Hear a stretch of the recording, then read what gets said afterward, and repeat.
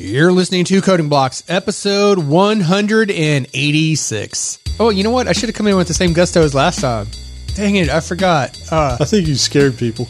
Did I? Did I? I don't know. Hey, you're listening to Coding Blocks. Yeah, there you go. Whoa. So, subscribe to us on iTunes, Spotify, Stitcher, wherever you like to find your podcasts by now. Man, if we're not there by now, I mean, we're like doubly there on Stitcher, so surely you can find us, right? We are on Amazon now, too. I got to figure out what's going on there. I don't relish that. I didn't know that. Yeah, it's frustrating. Okay. Well, some places you can find us twice. So, I mean, you know, that's how nice we are. That's right. So make sure while you're looking around for us, you can check us out at codingblocks.net. You can find all our show notes, examples, discussions, and more. And you can send your feedback, questions, and rants to comments at codingblocks.net. And at Coding Blocks on Twitter is how you can find us on Twitter. And if you go to social top page net. With that, I'm Joe Zach. I feel like some packets got out of order there. No, that was you guys, not me. I don't know. Oh, weird. Totally. Okay, well, I'm Michael Outlaw. And I'm Alan Underwood. This episode is sponsored by Retool. Stop wrestling with UI libraries, hacking together data sources, and figuring out access controls, and instead start shipping apps that move your business forward. And shortcut, you shouldn't have to project manage your project management. Okay, so we're going to pick up with the second half of monitoring distributed systems in this particular episode. So we'll be wrapping that up. But first, as we like to do, we like to get to some quick podcast news. And first up, we have Outlaw reading the reviews. Okay. Why is it? It's always me. You're always like picking on me to like read the names, but I'm going to try it. We don't have many right now, right? We don't. I'm going to try it. From iTunes. Thank you very much. Los Pas. Right? Sounds good. Yeah. It's good. It's either that or Los Spas. It could be that. That one. Yeah. Okay. I don't know. A Lost Baz. Honestly, I gave it my best already. So anything else after this might just be insulting. Like that, those were my two best guesses as to like how it would be pronounced. A Lost Pas. All right. So, man, I don't know. Got some news to share with you. So, Sarah Morale, we talked about last episode, shared a great post on SRE and Toil. And wrote another great post. We had a discussion in the Coding Blocks Slack talking about onboarding, mentoring, hiring junior programmers, which is, kind of a controversial topic. A lot of companies don't hire juniors. They don't want to hire new people. He wrote a really great post about basically why you should, making the case for hiring junior developers. And it was really good. He came up with a kind of constructed a scenario, basically talked about like, you got to read the article, but and we'll have a link in the show notes, but basically kind of comparing like what it would mean for you to work a lot of extra time and how much productivity you would get out of that compared to hiring a junior and spending your time kind of raising them up, and how over time, basically the productivity gains you get from hiring a junior and training them up was going to beat any sort of, extra hours you're putting in, and which one's healthier and saner, which one's better strategy. So makes a good case for it, and it has some great tips for like onboarding and stuff like that. Which one gets me on the mountain bike faster? Definitely. Well, over time, you'll get there with the juniors. The juniors equal mountain biking. There you go. So he's on board.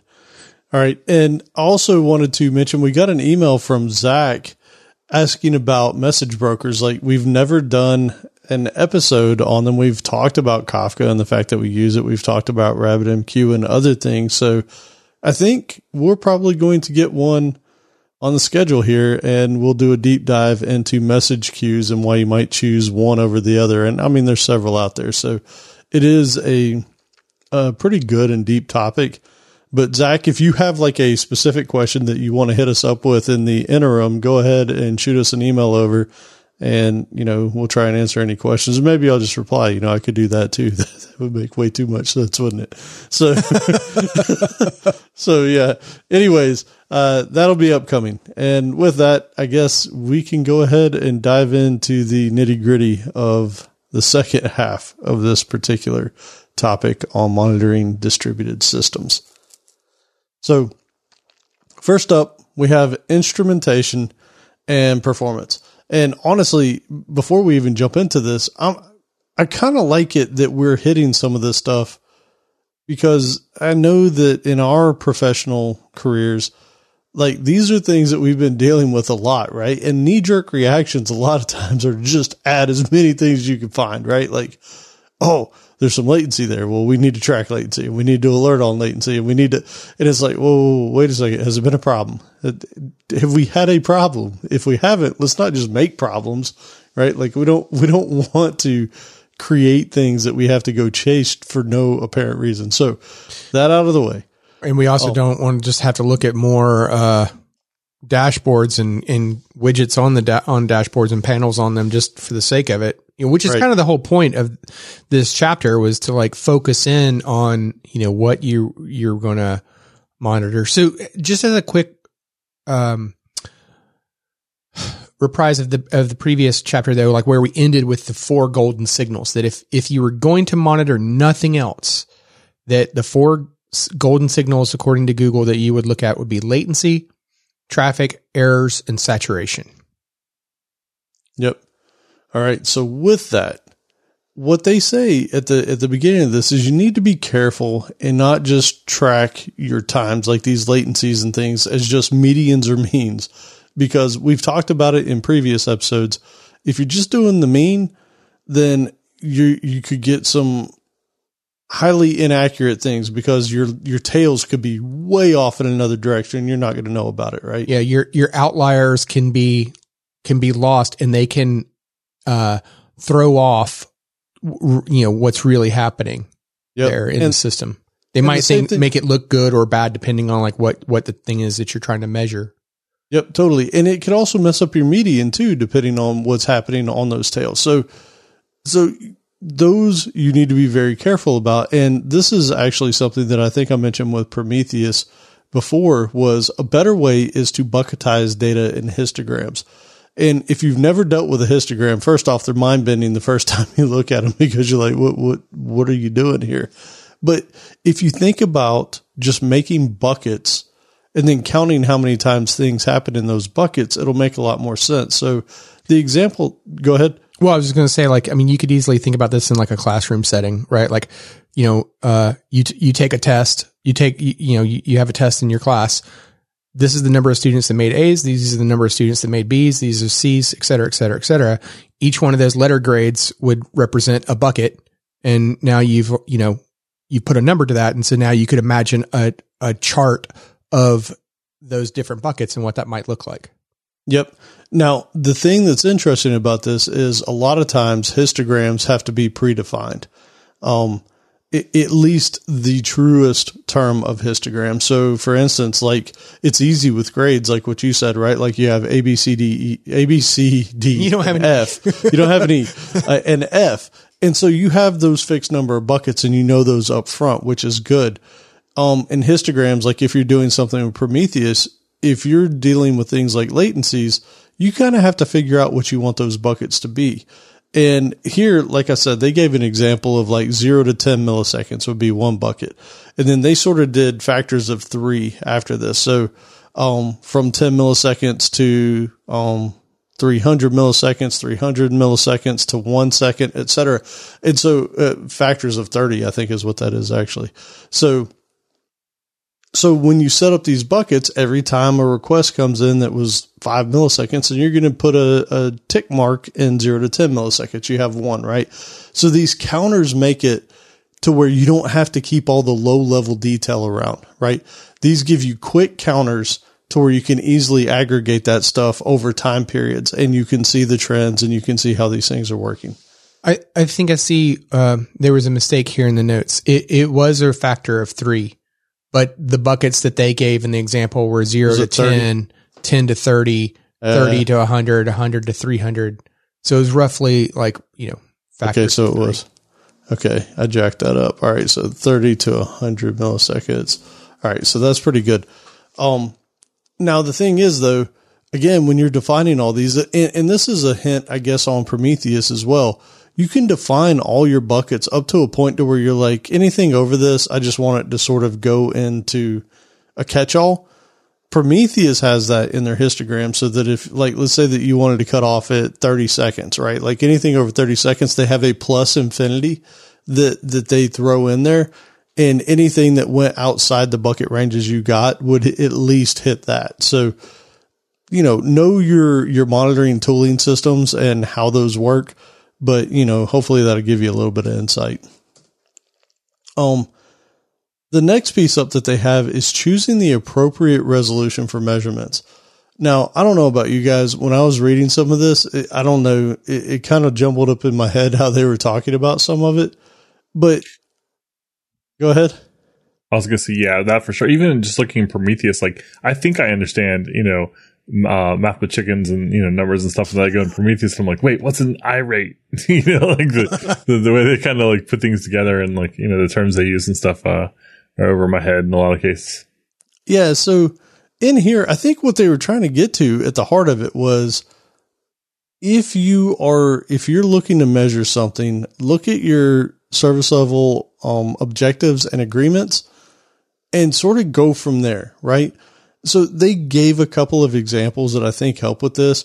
They said, if you're targeting 99.9% uptime, then there's no reason for you to check your hard drive fullness more than twice a minute, right? Like there's some monitoring systems that'll do it every second or every 15 seconds or whatever you want it to be. I mean, you could force them to be more granular, but the reality is you don't need that much data. You don't need that many data points. So, look at what your overall objectives are and work back from that.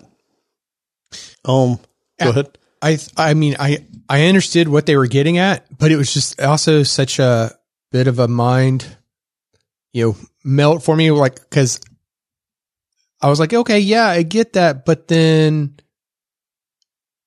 also I don't want to like monitor too late, but that's kind of their point is like, well, if it doesn't matter anyways for the objective, then you could afford to have a little bit of a hit there and it not work against you. So rather than like alerting too often about something, it would almost be kind of like, the story of like the boy that cried wolf kind of thing, right? Like if the alarm is going to, ping you too often because it's too aggressive and it doesn't really matter to your SLO or SLA that, that much, then why have that noise?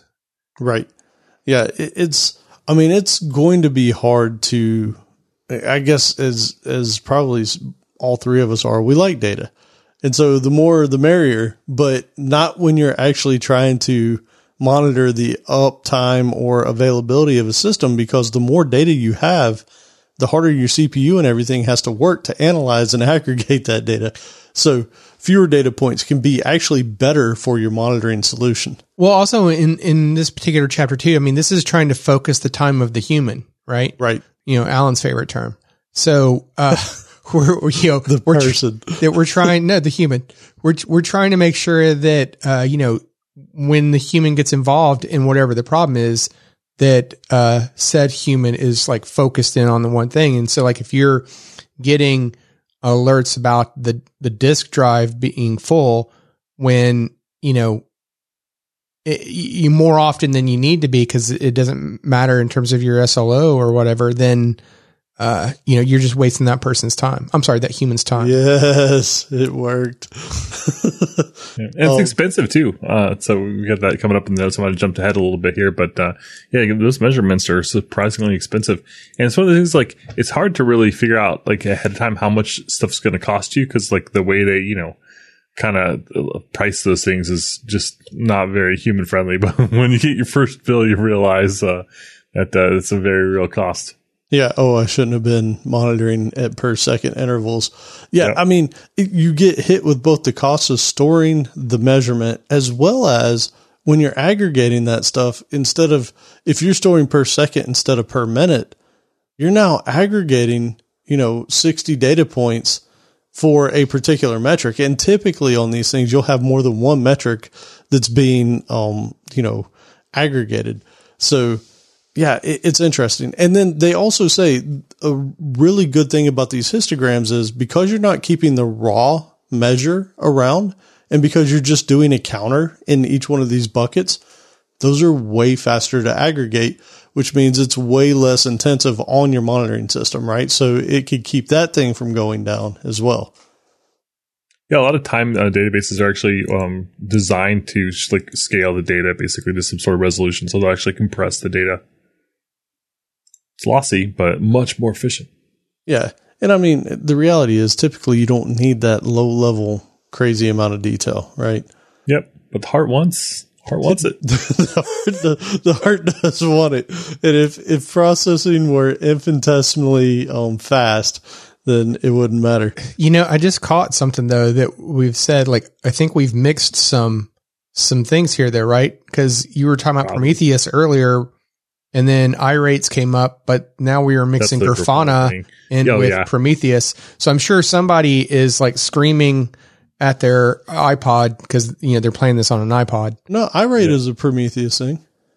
Well, I know in Grafana you can choose to do a rate or iRate. That's the kind of thing that I was thinking about. But I mean, Prometheus just kind of stores the stuff, right? Yeah, I thought it was just the time series database for it all. No, it's also in the PromQL stuff. So iRate is one of the PromQL functions that you can use, rate and iRate. Oh, yeah. I mean, I guess that's what drives it, right? So. Yeah. Okay. Yeah. So we didn't mix. We were good. I suck at this stuff. And I only know this because I was dealing with it recently. So yeah, this is the next piece that they have here, and I really like this. Keep it as simple as possible, but no simpler. Man, what a hard line to walk. Like, that stuff is so frustrating, right? Like, how do you know if it's simple enough, or how do you know if you didn't have it simple enough, or too simple? Like, you won't know until you do it, right? I kind of want to start with the perspective of like, follow the 4 golden signals, and then for like any product or service that that I might be tempted to have a dashboard for, like, just start with those 4 things. Yeah, totally. And that really is the answer. Yeah, it is. Yeah, you'll know it's too complex when you like start to show someone else, and you're like, okay, wait, don't freak out. The top half here is for whatever, and down here on the side is what it shows you.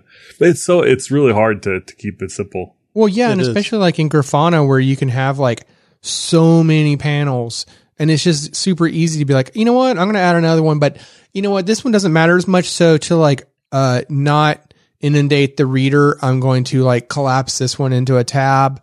But then like every time I go to it, like I'm going to expand that tab, right? And then, you know, going back to the data crunching that Alan was talking about earlier, and like how the, you know, compute intensive that can become, you know, with Grafana, you get like too many panels and with too large a time range. And now you can start to crush Prometheus in the background as it's trying to respond to all the queries for the different panels that are on there. So, yeah, I don't know. But I mean, like, it also begs the question of like, you know, because I said to create a dashboard for each of the products that you might want to do. So immediately you could interpret that as like, oh, well, let's see, I've got Kafka, so I'm going to have a dashboard for the 4 signals for Kafka, and I'm going to have Postgres maybe, so I'm going to have the 4 golden signals to monitor Postgres, blah, blah, blah, blah. But, you know, that's probably not the kind of product that they're talking about here. You know, they would be, you know, talking about like, well, what's the overall service doing, like, right? what's the product that like I'm delivering, that I'm making, not the products that I'm using, right, to deliver it, but the product that I've made. And what's the 4, you know, now monitor the 4 golden signals for my product. So that's really interesting. I mean, if you think about that, like what you just said, and it's true, right? Like if you've got Kafka and 12 other technologies, you want to monitor and measure all those things, right? It's so tempting. It is. But the reality is all you have to care about is your SLO, right? Like, what are you trying to deliver? Is it, you know, I need to make sure that all my requests get back within a second. And that's what you need to be tracking. And then based off what we're about to talk about here in a second, I think you work your way backward from that over time, right? Like if something triggers, hey, things went up above a second. Why? Now you go find out what it was that caused it. And maybe without those other dashboards, you won't know, right? Like, and that's where it hurts, right? Like if you don't have a dashboard for Kafka over here showing its latencies and you don't have one for your RAM and your CPU, maybe you wouldn't have seen that. Well, the CPU spiked to 100% here and it went over 5 seconds, right? Like I don't know when you start introducing those things, but I think based off a previous conversation, you're already going to have those system metrics in place, right? But those aren't going to be what you pay attention to. It's going to be your service metrics that you're going to pay attention to, and you'll dig into the other ones when you need to. Yeah, I mean, that's kind of what I'm thinking, what I'm envisioning, because like, take Datadog, for example, right? Like, their whole pitch is like this single pane of glass type of experience, right? To monitor your thing.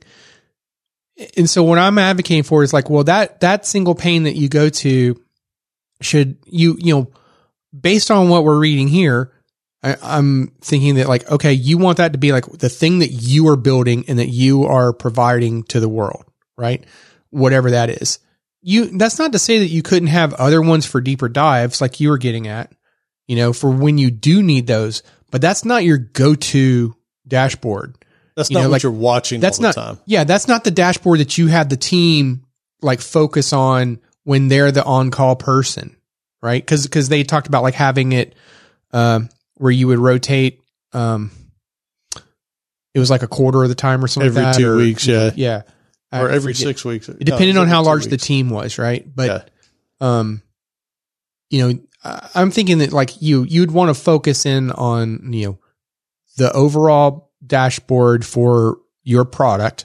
So I don't know, let's pretend you wrote a new email service, right? In the background, there might be a database behind it and, you might want to care about the CPU and all that of the computers, but, that wouldn't be your first dashboard that you would go to. Yeah. And thinking in terms of a Grafana type world, I think what you would have is you'd have those dashboards linked, right? So for instance, if you're looking at your service, your email service, right? And all of a sudden its latencies just jump real high. You highlight that time frame and say click through, and then it takes you to another dashboard and filters it to that time range that you selected on the previous one, that type of thing, right? And then that way you can start looking at all the system metrics that were in there. I think they were called the white box metrics, right? The ones that your CPU, your RAM, all that kind of stuff. And then you can see, well, what might have gone wrong in this time frame. So, yeah, information architecture is really hard. Like if you have a strict hierarchical view, it's well organized, but a lot of times you really want to see things that are kind of like cross purposes. Like it's almost like you want like Minority Report, like show me the database hard drives and also show me the topics. Okay, we can see that there's a correlation here. Now let me drill into these things, and you want to see that stuff at the same time. So if you have like a strict view starting at product and kind of drilling out, and it kind of makes sense for some users and not for others. Like you want a business facing dashboard for your CEO or whatever to look at. You want a financial thing for your CFO to look at. Your SRE is going to want to see stuff totally different. And like the first kind of dashboard they go to doesn't necessarily, it doesn't necessarily fit in the same hierarchy. Even it could be like multiple kind of hierarchies. And it's hard. It's like the same things that are hard about information architecture, the same things that are hard about kind of coding, like organization, getting the right level of abstraction correct. That's all stuff that it's hard. And, it's good news though, because this is, a living system that you're going to be kind of keeping track of and working on alongside your real system. And so, stuff can kind of evolve as you do. But I think that means though, unless I misunderstood you, like let's say, okay, the three of us have some company, and let's go with the email example that I gave. So we start up some new email service, right? And we have a dashboard that's showing like the overall health of, using the 4 golden signals of the email system, right? And when I'm on duty, that's the first dashboard I go to and look at to make sure that like there's no problems. And when Alan's on duty, that's the first thing that he goes to look at it to verify there's no problems. But when you're on duty, you're like, well, that's too high level for me. I'm going to go look to see like what the database is doing, and I'm going to track that. And so then you could when you're on call for that third of the time, you could be missing overall problems because you're like, yeah, database looks fine. But, there might be problems elsewhere, right? So wouldn't that be wrong? What they're saying? So I was talking about more about like kind of different people, like different roles. But if we're all three SREs on the same team, then ideally we would be using the same dashboard and the same view. Because just otherwise, just like you said, that's a problem that like you and I are looking at total different things to achieve the same kind of job. But what I'm talking about is more like an incident response kind of thing where you're trying to figure out why something's gone wrong. And you're kind of trying to drill in, and then this hierarchical view, which is great for organization around those 4 kind of tent poles, it's just not so great to have that stuff separate. So you start having different tabs, or maybe kind of create ad hoc dashboards to kind of grab this from there and this from there, and you're trying to kind of correlate stuff. I'm just saying this basically cross-cutting concerns that sometimes you want to see together, and other times you really don't want to see together. And if you just have one big pane of glass with like a lot of stuff, then it's hard to really kind of have that information feel useful to someone who's not as familiar with and doesn't like live in there. Yeah, I think for the SREs, if we're focusing on that, I think that having those 4 golden signals that you have to watch is the key, right? Just I get what you're saying about other people within the business will want different views of that. But I think for you maintaining a service that needs to have a certain SLO, then you need to have the measures on screen that matter to you, right? Like you don't even care if the database is getting pegged as long as your requests and your responses are coming back in time. Yeah. What I'm saying is like, sorry. Go on. No, you're good. I was going to say, like, it makes sense to have one dashboard that's kind of like, is my overall system healthy? And then you kind of drill from there. But do you have one dashboard with all of the CPUs from all of your services together? No, you can't. No, that doesn't make sense. It makes more sense to break them up by service. So, like, the database is over here, and it's got its CPU, and it's got its latency, it's got its saturation. And you go over here, and your Elasticsearch or something like that. Your web app is, But sometimes you want to see that stuff together, and you want to say like, hey, well, the latency is bad on my web app and the CPU is high on the database. Like maybe there's a correlation there, and that doesn't work so well when they're on separate panes. That means a human has to know that there might be some sort of correlation between these two systems, and so you kind of have to pull them both up. And wouldn't it be nice if you had a single pane of glass that really focused on maybe just user experience or something that's kind of more purpose built for the things that are more common. So I don't know. I'm just kind of thinking out loud about how hard it is to kind of organize stuff. Because if you just break it down on simple lines, simple's good. You should absolutely start there. But you might find yourself wanting to kind of expand and maybe make more targeted views for like drilling into kind of common problems that you have based on your system's behavior.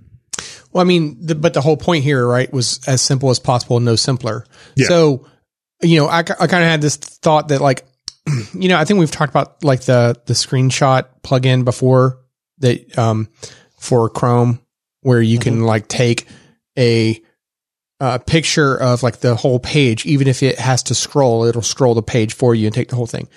So if your dashboard, if you needed to like share in like Slack or whatever your messaging platform is, a screenshot of it, and you had to use that plugin so that it could scroll the whole page, then maybe your dashboard has too much information.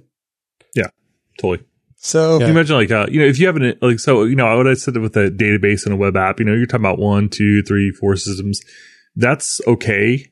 But when you get into like, we have an ingestion pipeline with like 11 different nodes that do sort of like processing and talk to different data stores or something, then suddenly it's like, well, I want to know where things stop in the pipeline. And that, starts getting rough when you're talking about like having, 11 plus tabs open trying to figure out stuff. So this is where I think we need to jump into what they say, because I think at the end of it, we're going to tie into what you just mentioned when you're actually trying to troubleshoot something, right? Yeah. So when they say as simple as possible, no simpler, they say it's real easy for monitoring to become super complex. Because you're alerting on just all kinds of thresholds and measurements. You might even have code in there to detect possible causes. Then you've got dashboards that, like what we were talking about, multiple dashboards up. So the monitoring can become so complex, it's difficult to change, maintain, and it becomes fragile. That sound familiar? Remember, clean architecture? That's what they said about the code, right? Like when the code is too coupled, that's exactly what happens, right? Changes take way longer. All this stuff, it ties in directly to that. So what they said is there are a few guidelines that you can follow in order to sort of keep these things simple. First, you need rules that find incidents to be simple. They need to be predictable and reliable. Data collection, the aggregation and alerting that is frequently used. And they said infrequently used, like less than once a quarter or something. You need to potentially think about cutting that out of your system. If it's never triggering, never hitting, then you don't need it. It's noise. Data that's collected but not used on any dashboards or alerting. Get rid of that too. No reason to be collecting that data. And then they said, and this is what goes into kind of, Joe, what you were talking about, and I think even Outlaw, like this whole thing where you want to avoid pairing simple monitoring with other things like crash detection or logging or any number of other things, because then it gets very complicated, right? When you start chaining those things together to help you find the root causes of things, that's when your systems become super complex. Yep. And basically what they said at the end of all that was try and keep those systems decoupled. It seems almost counterintuitive, but if you do keep those decoupled, you can change those and enhance those easier over time, right? And I think it's actually further down where they talk about, we'll get into it in a minute. I won't bring it up, but so the problem is you want to keep your systems from being too complex because you won't be able to effectively change them and enhance them over time. Yeah. So really it was advocating for against what Joe was talking about then. Like you wouldn't have that ability to do the deep dives. For the SRE. Yep. Yeah, you'd keep it separate is kind of my take on it. So my read of it. So you keep it separate so you can kind of break that stuff apart. And if you need to kind of bring those things back together in order to follow some sort of trail, then there's better tools for that. Like, maybe you're looking at distributed tracing is really the answer instead of like logs, kind of, so it's a higher level.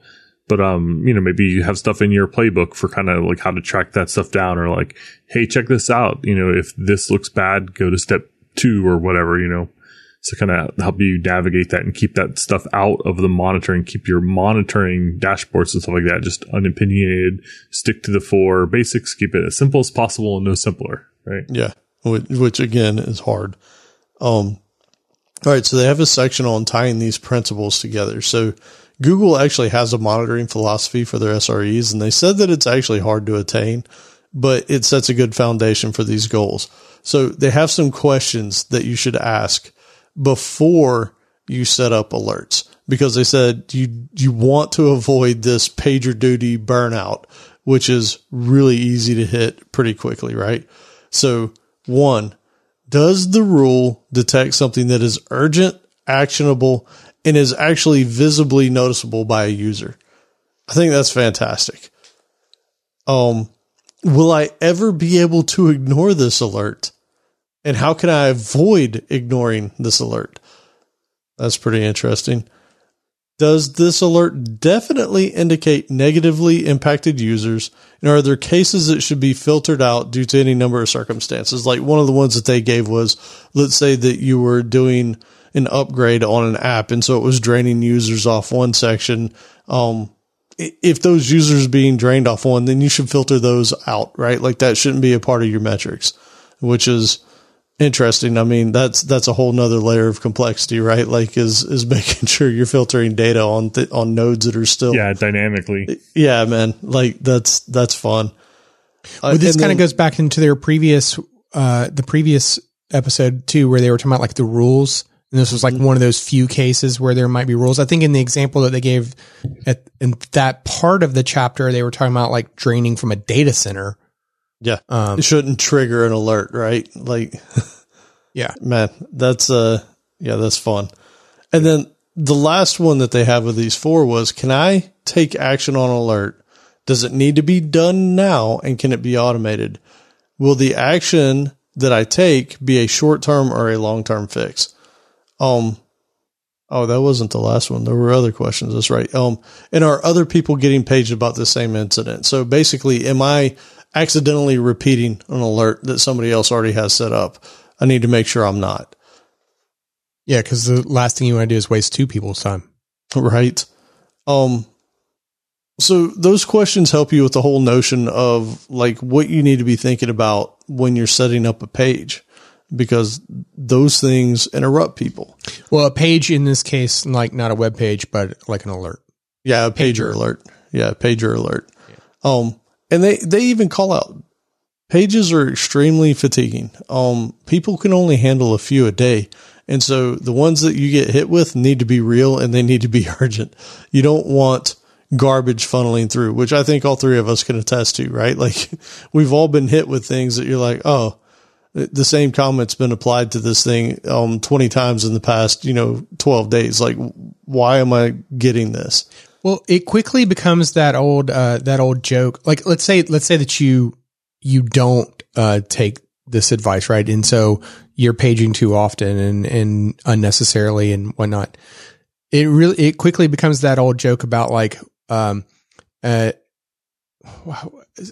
something important on your, part doesn't constitute an emergency on mine. Or, you know what I'm talking about? I'm messing up the exact quote, but it ends up kind of falling into that kind of category, right? Where like, you're just like, whatever.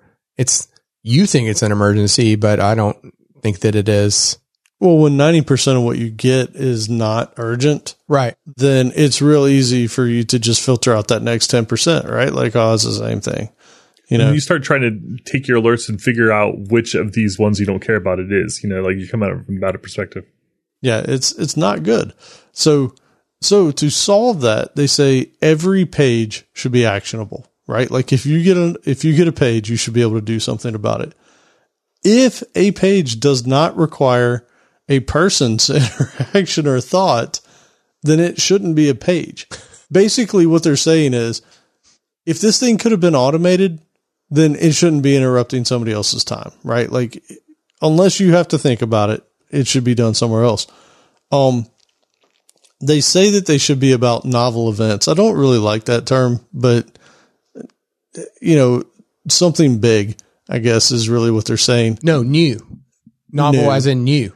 Novel as in new. You shouldn't be paging it a second time for the same thing. Okay, I got you. Because they covered that earlier in the book too, was that, whatever you're going to alert on, it should be something new that, you shouldn't be paging. Like an example might be like, oh God, let's say that you know that there's like a physically bad cable plugged into the server. And so like it's dropping packets and so the latency is high and whatnot. And you're just ignoring those alerts, right? But yet it's still paging you every 5 minutes about it, right? Right. Like that would be an example of something like just take care of the issue or don't have the alert at all.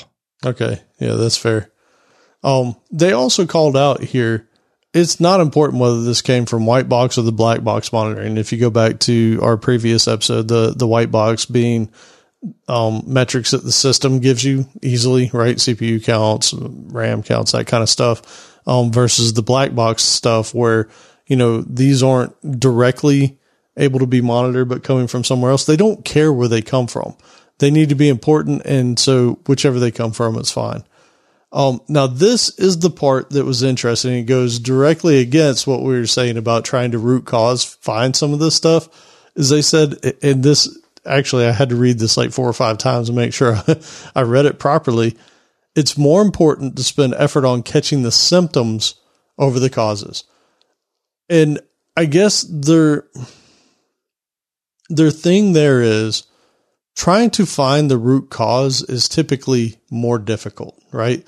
Like chaining together events that happened from a slow UI response to a database or an Elasticsearch query or whatever, any number of technologies in between. I think that's why they said it, right? Is these measurements give you the symptoms, right? These measurements are the response is slow. All right. Now you go figure it out, right? Like we have the dashboard for this.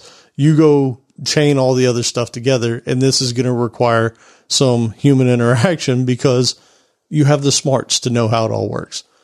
Yeah. I mean, this goes back to like last episode. Well, no, I was going to say like, when we were talking about the, keep it simple and no simpler kind of thing about, the dashboard being the overall product and not necessarily like, what's the disk space on my Postgres server look like? Oh, my Postgres server is having problems because the disk is full. Like, that's the cause of what the thing is. But what you overall want to know is like, well, how well is the overall system performing? And that's when you want to alert on something. And then you go dive in to figure out like, why is it slow? Oh, Postgres database, or drive is full. Right. And we talked about this a little bit last episode where we said if the system tries to be too smart, it can often kind of bias people in what they look for and whatever. And so, if your system says like, hey, the database is down instead of saying latency is up, then the person might go and, check the database and it's not down. It's fine. That alert stinks. Bye. And not realize that there were facts behind that made us say that, and just kind of put you off on the wrong foot, which can be kind of slow things down and just be inaccurate. Yep. Yeah. So the interesting takeaway here is less is more, right? Like monitor the product that you're providing, and the symptoms of it, right? The latency, the errors, the 4 pillars that they mentioned, and everything else should almost be an investigation from there. I mean, that's really been my takeaway from some of this. Yeah. This episode is sponsored by Retool. Building internal tools from scratch is slow. It takes a lot of engineering time and resources, so most companies just resign to prioritizing a select few or settling for inefficient hacks and workarounds for every other internal business process. So Retool helps developers build internal tools faster so they can focus on development time on the core product. Retool offers a complete UI component library, so building forms, tables, and workflows is as easy as drag and drop. And hey, more importantly, Retool connects to basically any data source, database, or API, offers app environments, permissions, and SSO out of the box, and offers an escape hatch to use custom JavaScript when you need it.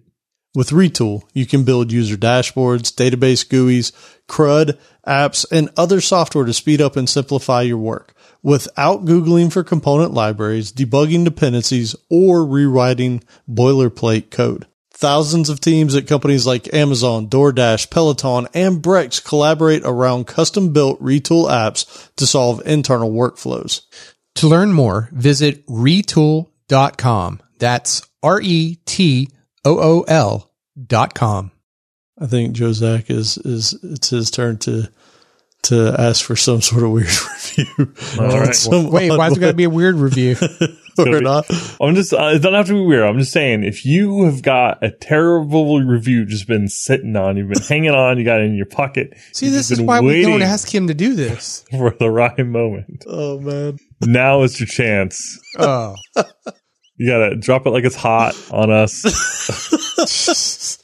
I think that's what that expression is all about, right? Leaving reviews. Well, we try to make it easy for you. You go to codingwebsite.net/review. We'll have links up there. Maybe I could put some verbiage on there, some kind of sample reviews, some sample bad reviews in case you need some things to jog your memory or kind of, get the ball started. We don't want that blank page syndrome. So yeah, if you've got terrible review, we have one link for you. Yeah. But if you have a great review, a good review, somewhere in there, we'll gladly take those too. But either way, just make sure you smash the 5 stars. That's all that really matters there. And then lay it on us. That's right. Oh, man.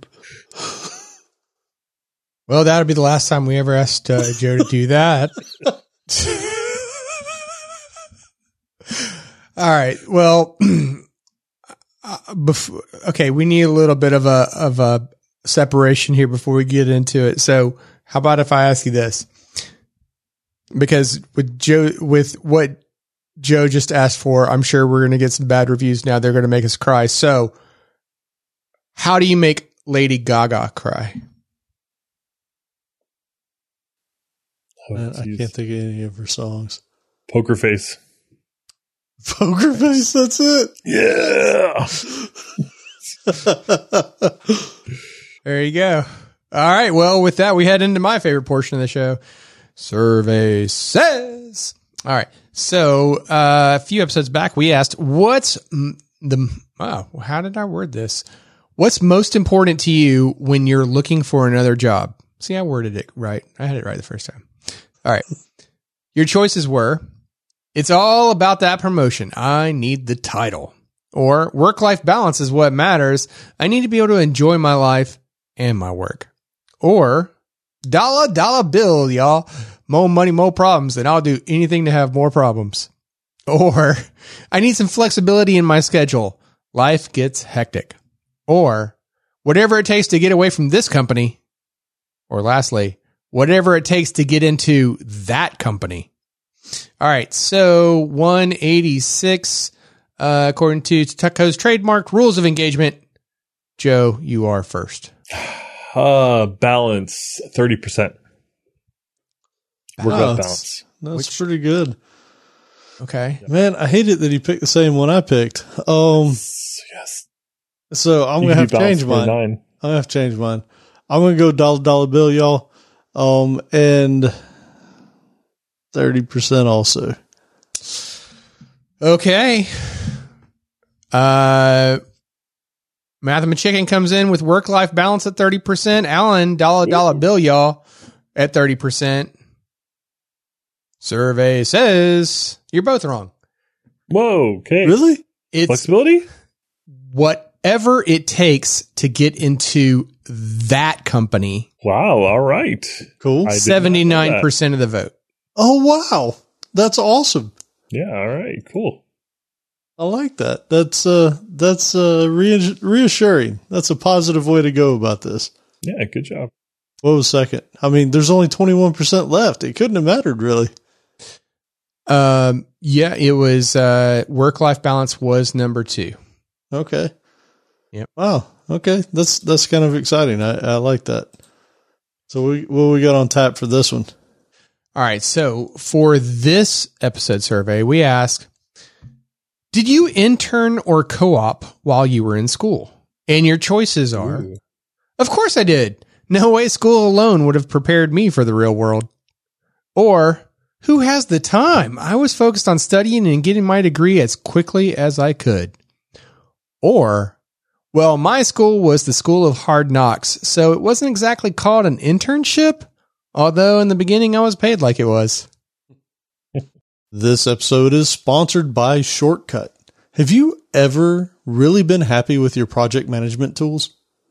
Most are either too simple for a growing engineering team to manage everything, or too complex for anyone to want to use them without constant prodding. Shortcut is different, though, because it's better. Shortcut is project management built specifically for software teams, and they're fast, intuitive, flexible, and powerful.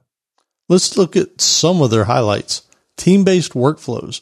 Individual teams can use Shortcut's default workflows or customize them to match the way they work. Org-wide goals and roadmaps. The work in these workflows is automatically tied into larger company goals. It takes one click to move from a roadmap to a team's work to an individual's updates and vice versa. Tight version control integration, whether you use GitHub, GitLab, Bitbucket, Shortcut ties directly to them so you can update progress from the command line. And a keyboard-friendly interface. The rest of Shortcut is just as keyboard-friendly with their power bar, allowing you to virtually do anything without touching your mouse. Iterations planning. Set weekly priorities and then let Shortcut run the schedule for you with accompanying burn down charts and other reporting. Give it a try at shortcut.com/codingblocks. Again, that's shortcut.com/codingblocks. Shortcut, because you shouldn't have to project manage your project management. So here we go into the final stretch of monitoring distributed systems. Final countdown. Of chapter 6. Oh, okay. Which is, most of the way through part 1 of this book. Wow. I'm sure I sounded exactly like it too, Yeah, totally. So, that's good. This section is basically talking about monitoring for the long term. Like we said up at the top of the show, monitoring systems are tracking ever-changing software systems, and so your monitoring systems also need some love to grow. They need to be maintained, and decisions that you make for it need to be made with the long term in mind. But sometimes you need to do a couple things in order to get you through the day to day and get you through urgent situations. Because sometimes short-term fixes are important to get past the acute problems and buy you time for a real fix.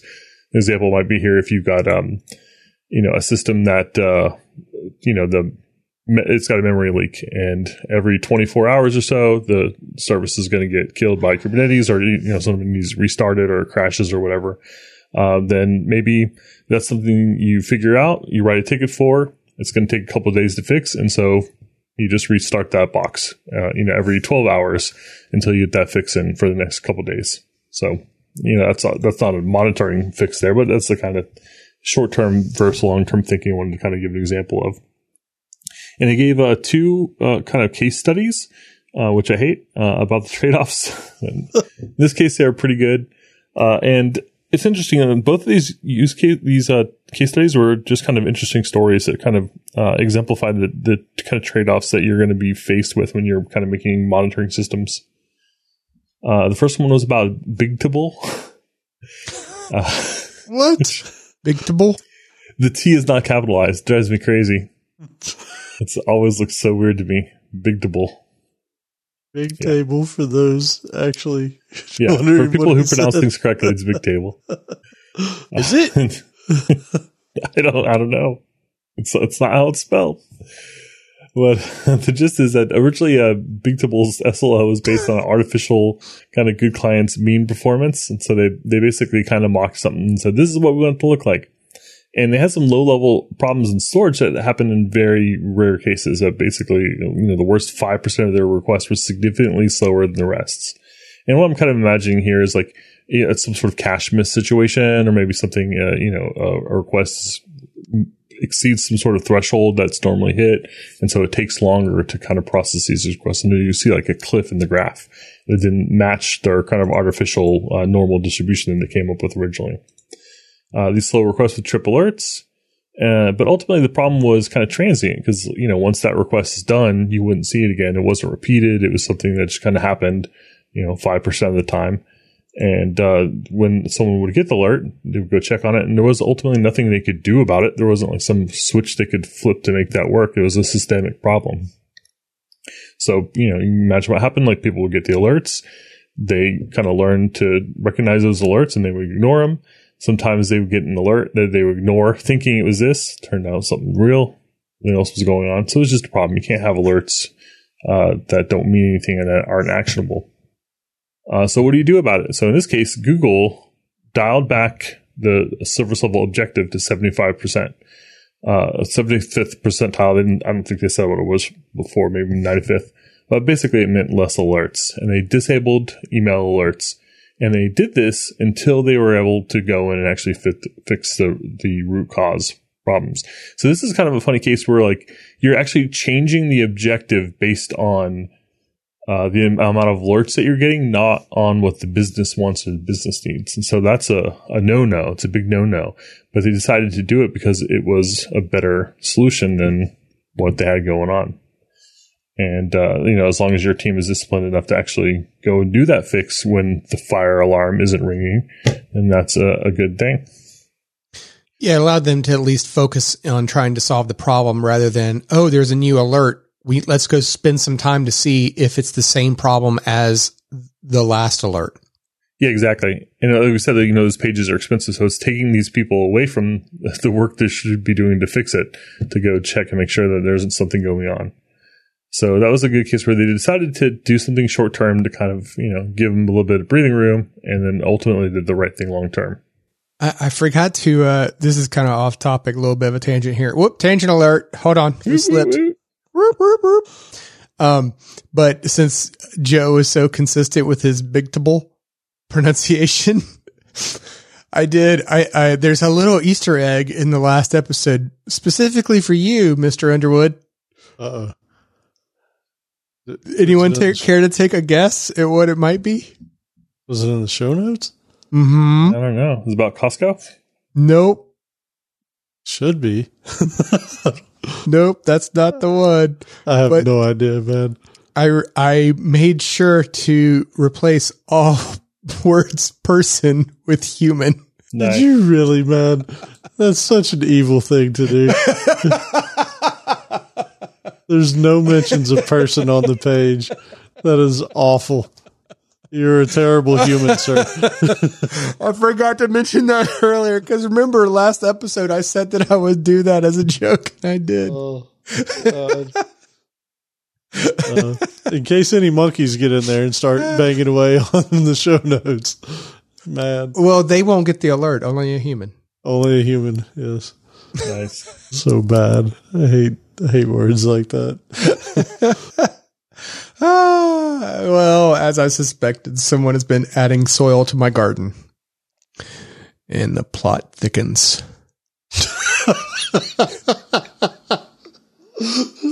That's good.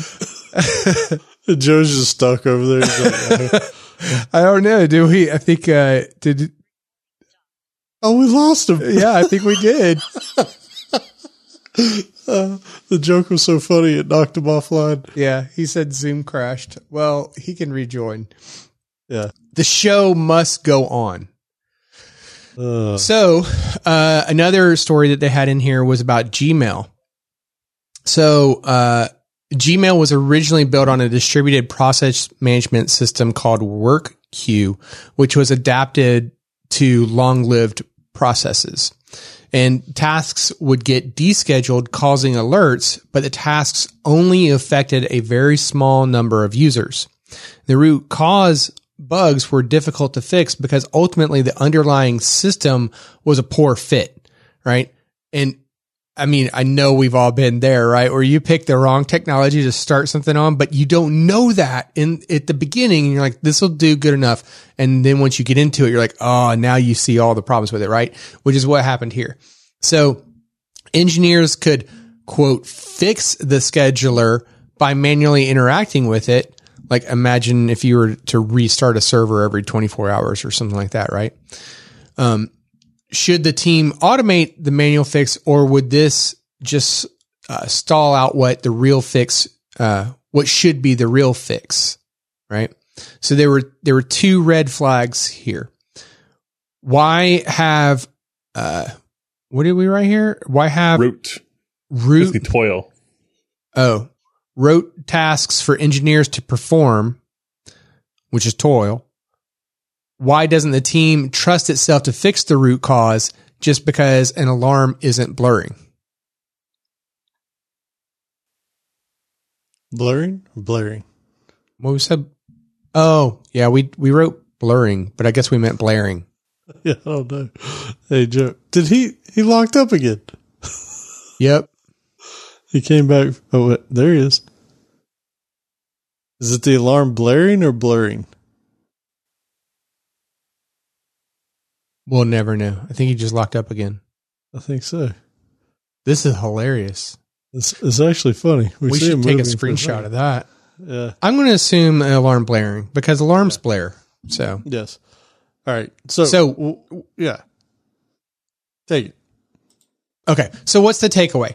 Do not think about alerts in isolation. You must consider them in the context of the entire system and make decisions that are good for the long-term health of the entire system. So in this Gmail case, rather than trying to like automate a manual fix for it, just invest the time into, going after the long-term fix, which is to, take the honest, approach that like, hey, maybe we started out on the wrong platform. Like, we picked the wrong thing to solve this problem and we need to like re-architect.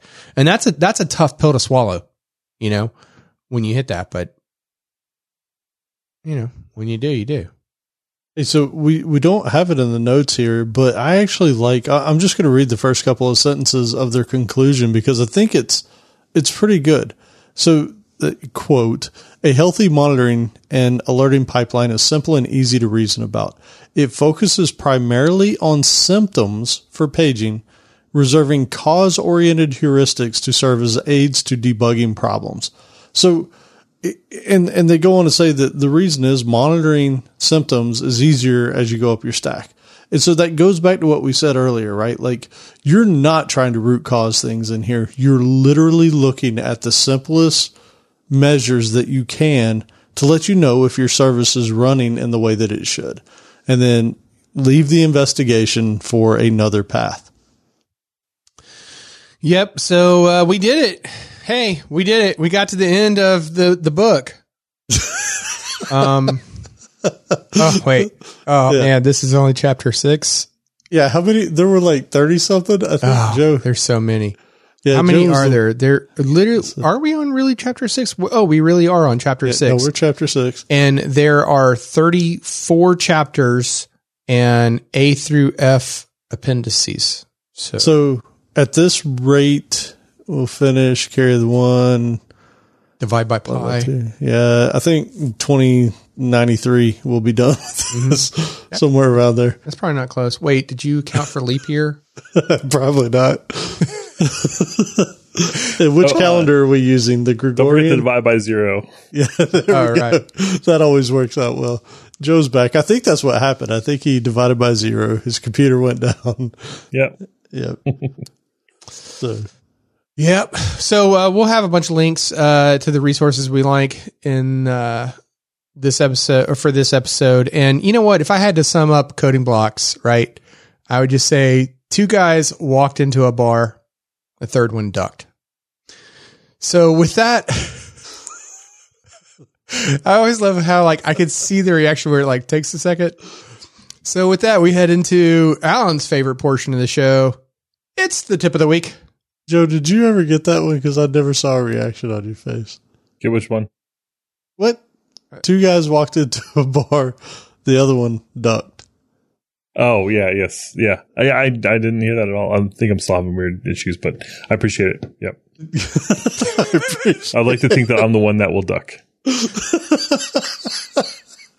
No. No. You're definitely hitting the bar. I think you're hitting the bar right now. That's so good. All right. Sounds lovely.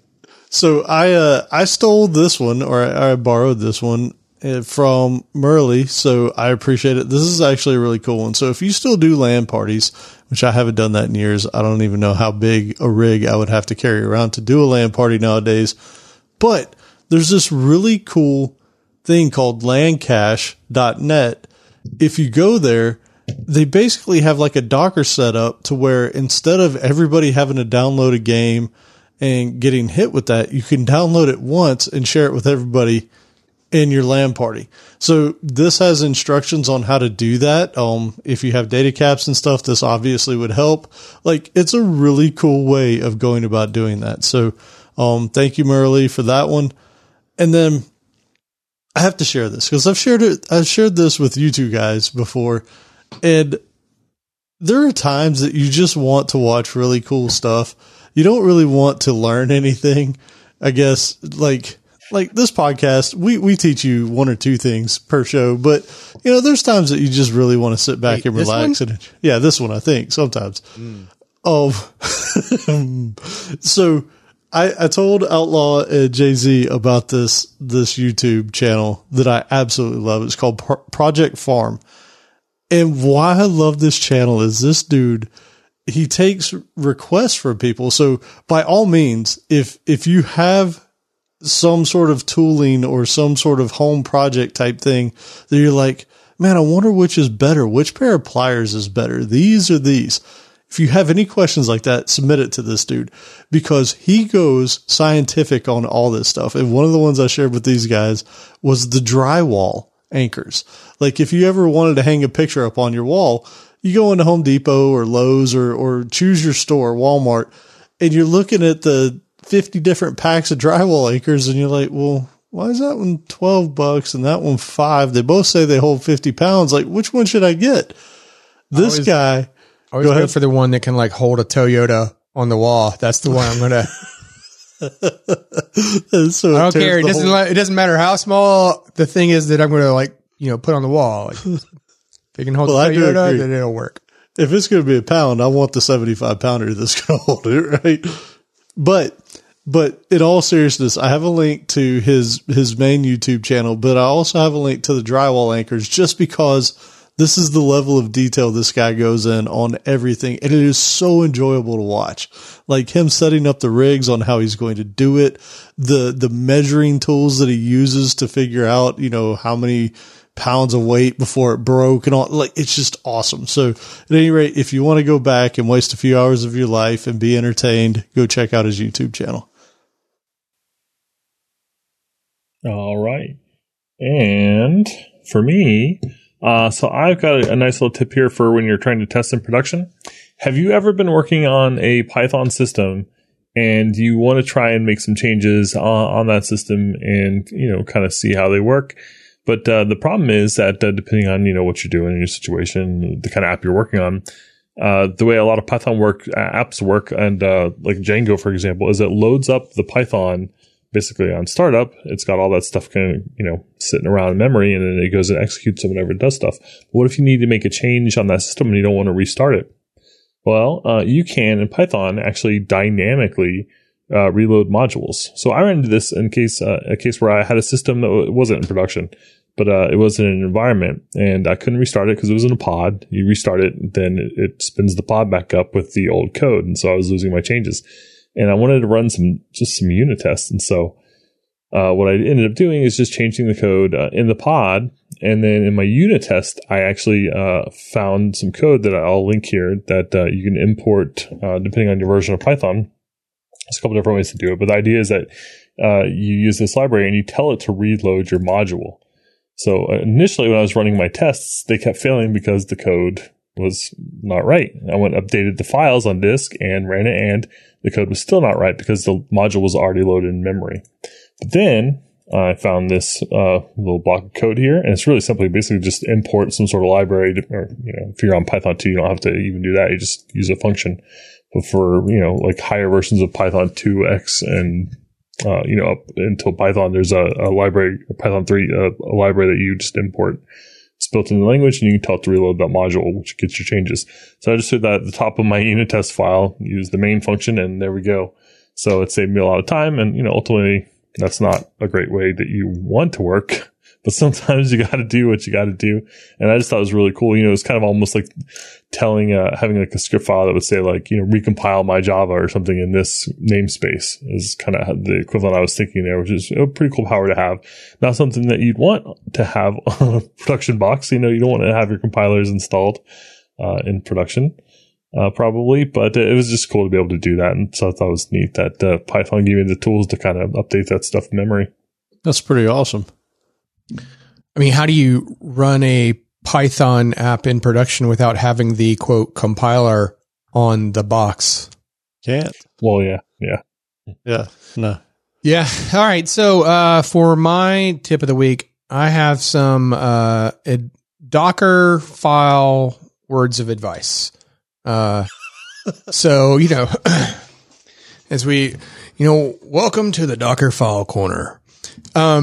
Yeah, so I've been spending a lot of my time here lately focusing on like build optimizations and things like that, which, on a large scale repo and application, if you have, dozens of different Docker images that you're building and whatnot, that can all matter, especially if like on your build server, if you kind of come at it with like the trust nothing type of, build motto where, you don't have cache already on that build server at the time, like some of these tricks can really matter. So one of them was if you have multiple run statements in your Docker file, right?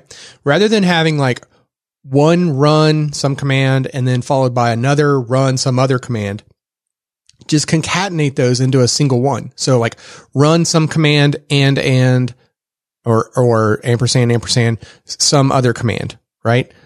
And just, you can do that as many times as you need to. And if you want to like break it out onto a new line, you could just add a space > at the end and then go to a new line. And you could have all of these things that you want to run as one giant run statement. And one of the big advantages to doing that is if you had all of those run statements as multiple statements, then what's going to happen is Docker is going to persist that as a brand new layer, right? That to represent whatever the state of change is for that ultimate image. And, those are going to be how many layers you end up with at the end. So when you need to like Docker pull or push, those are all the different images all the different layers that you're going to end up pushing, right? But if you just did the one, run statement with a bunch of commands anded together, then it's all in one layer, and it's only whatever the final output or whatever the final state is of all of those commands that matter, that is the ultimate layer. Does that make sense? Mm-hmm. So now add that, think about that now when I say this next statement. So,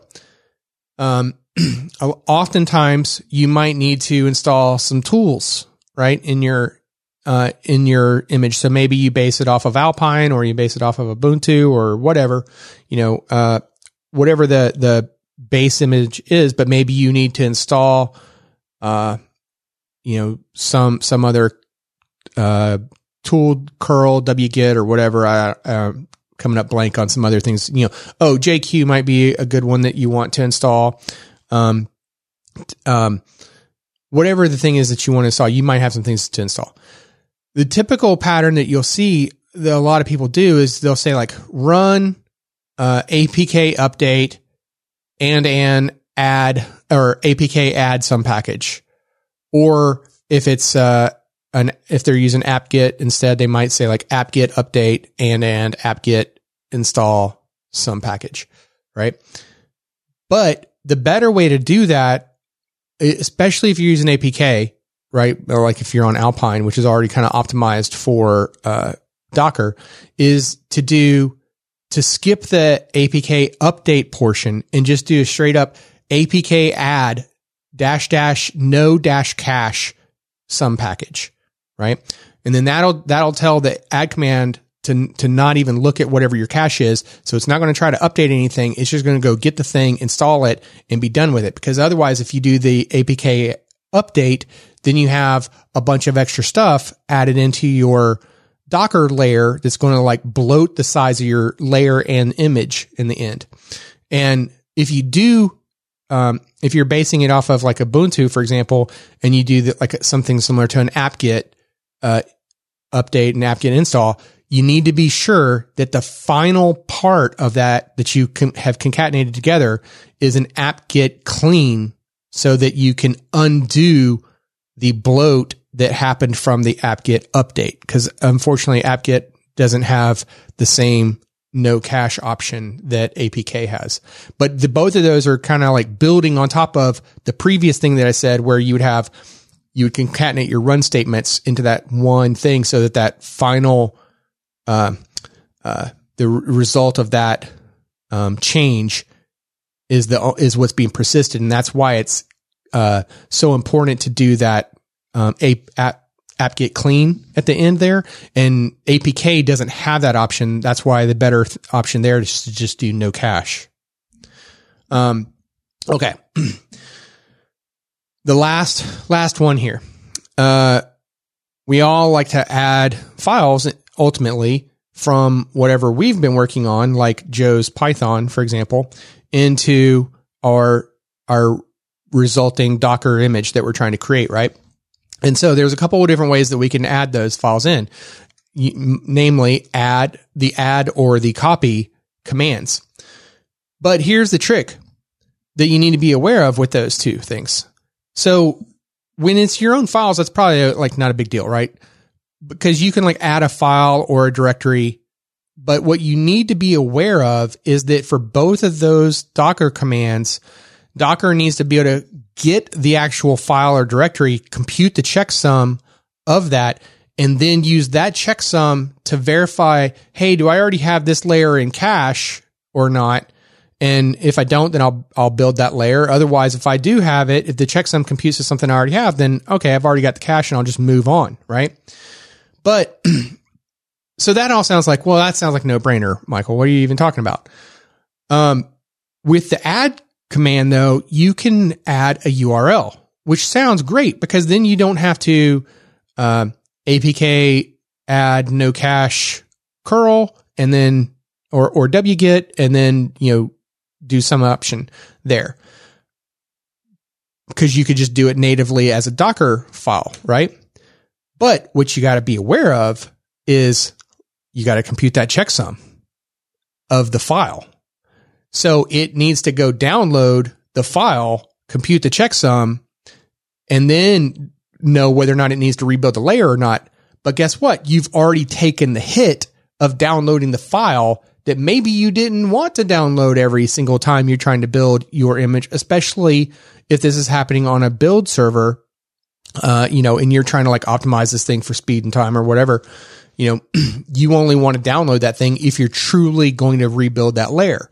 And so in that case, it would be better to use a run statement with curl or wget to download the file for you, because Docker will only compute the checksum of the run command string and not the result of whatever the file is that you would have gotten. So you can avoid that. I have a question here, because I get what you're saying. In short, if you do the add with the URL, it has to download it. There's no option. So it can't even check to see if it has a cached version of that layer available until it downloads the file, right? So you're kind of hosed there. But how do you get around that using the run? Because if you do a run with a wget or a run with a curl, it's still going to have to download that file in the run command. Because I assume you're talking about putting the run command prior to the add or the copy. No. Don't use the add or copy at all. Let's say that you want to get some file into your Docker image. Okay. Maybe like a SQL JDBC driver from, a Microsoft or whoever, right?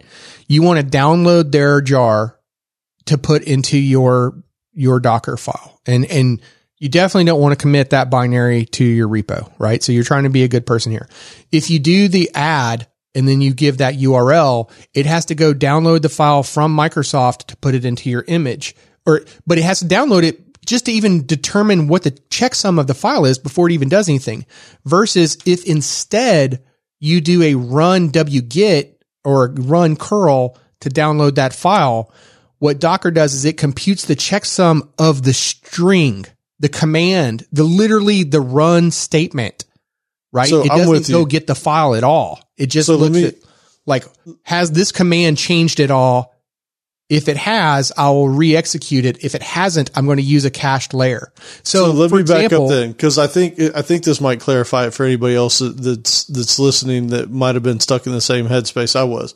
So what you're saying is don't use the add with the URL ever, because if you do that, it's always going to have to download the file before it can even check to see if it's got a layer cached, which you've almost sort of defeated the purpose at that point a little bit.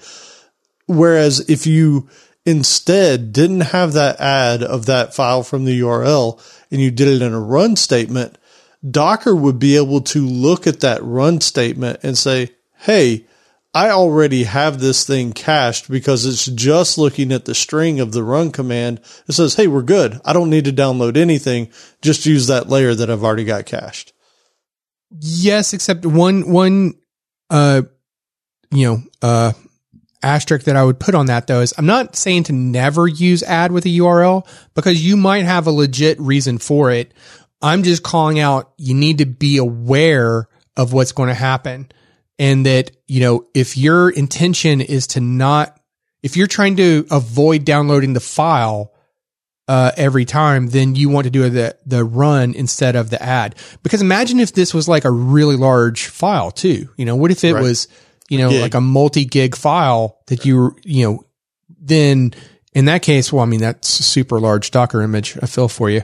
But, if you used an add, you're going to take the hit of downloading that file every single time, even if you didn't need it, versus with the run, you wouldn't. So here's the way to think about this.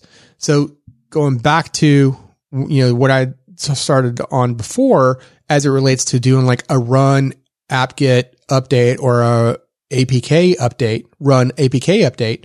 Like we've all seen Docker files that have statements like that in there, or even like an APK add no cache in some package or apt-get install some package. And you've seen it where like it'll use the cache, right? Because it hasn't like actually executed that statement to see, hey, what was the resulting change of the file system? No, it was like, okay, well, the command itself had this checksum. that checksum I already have in my cache and it hasn't changed. So I can assume that everything else is going to match. And so in the case of the download file using curl or wget, it's the same thing. It's just computing the checksum of whatever that ultimate command string is. So cool. Good way to save you some time there. All right. So with that said, hey, we're at the end of the episode. If you're not already subscribed to us, you can find some helpful links at the top of the page for iTunes, Spotify, Stitcher, wherever you like to find your podcasts. I guess we got to check. We might not be there. We're there twice on a couple platforms and maybe not there on some. But if you're hearing this, you're probably fine though. Yeah. Well, I mean, a friend could have been like, hey, listen to this crazy thing. And whatever you do, please don't listen to Joe from earlier. But if you haven't left us a review, we would greatly appreciate it. You can find some helpful links at www.codingblocks.net/review. Yep. Hey, and while you're up there at the website, check out our show notes, examples, discussions, and more, and send your feedback, questions, and rants to our Slack channel. Head over to codingblocks.net/Slack and join the awesome community if you're not already in there. Yeah, and make sure to follow us on Twitter at CodingBlocks and head over to codingblocks.net and provide all show links to the top of the page, including a link to the reviews page, which of course you can go there and leave a bad review. That was awkward timing for him for his Zoom to crash right then and there. Like he's gone. Yep.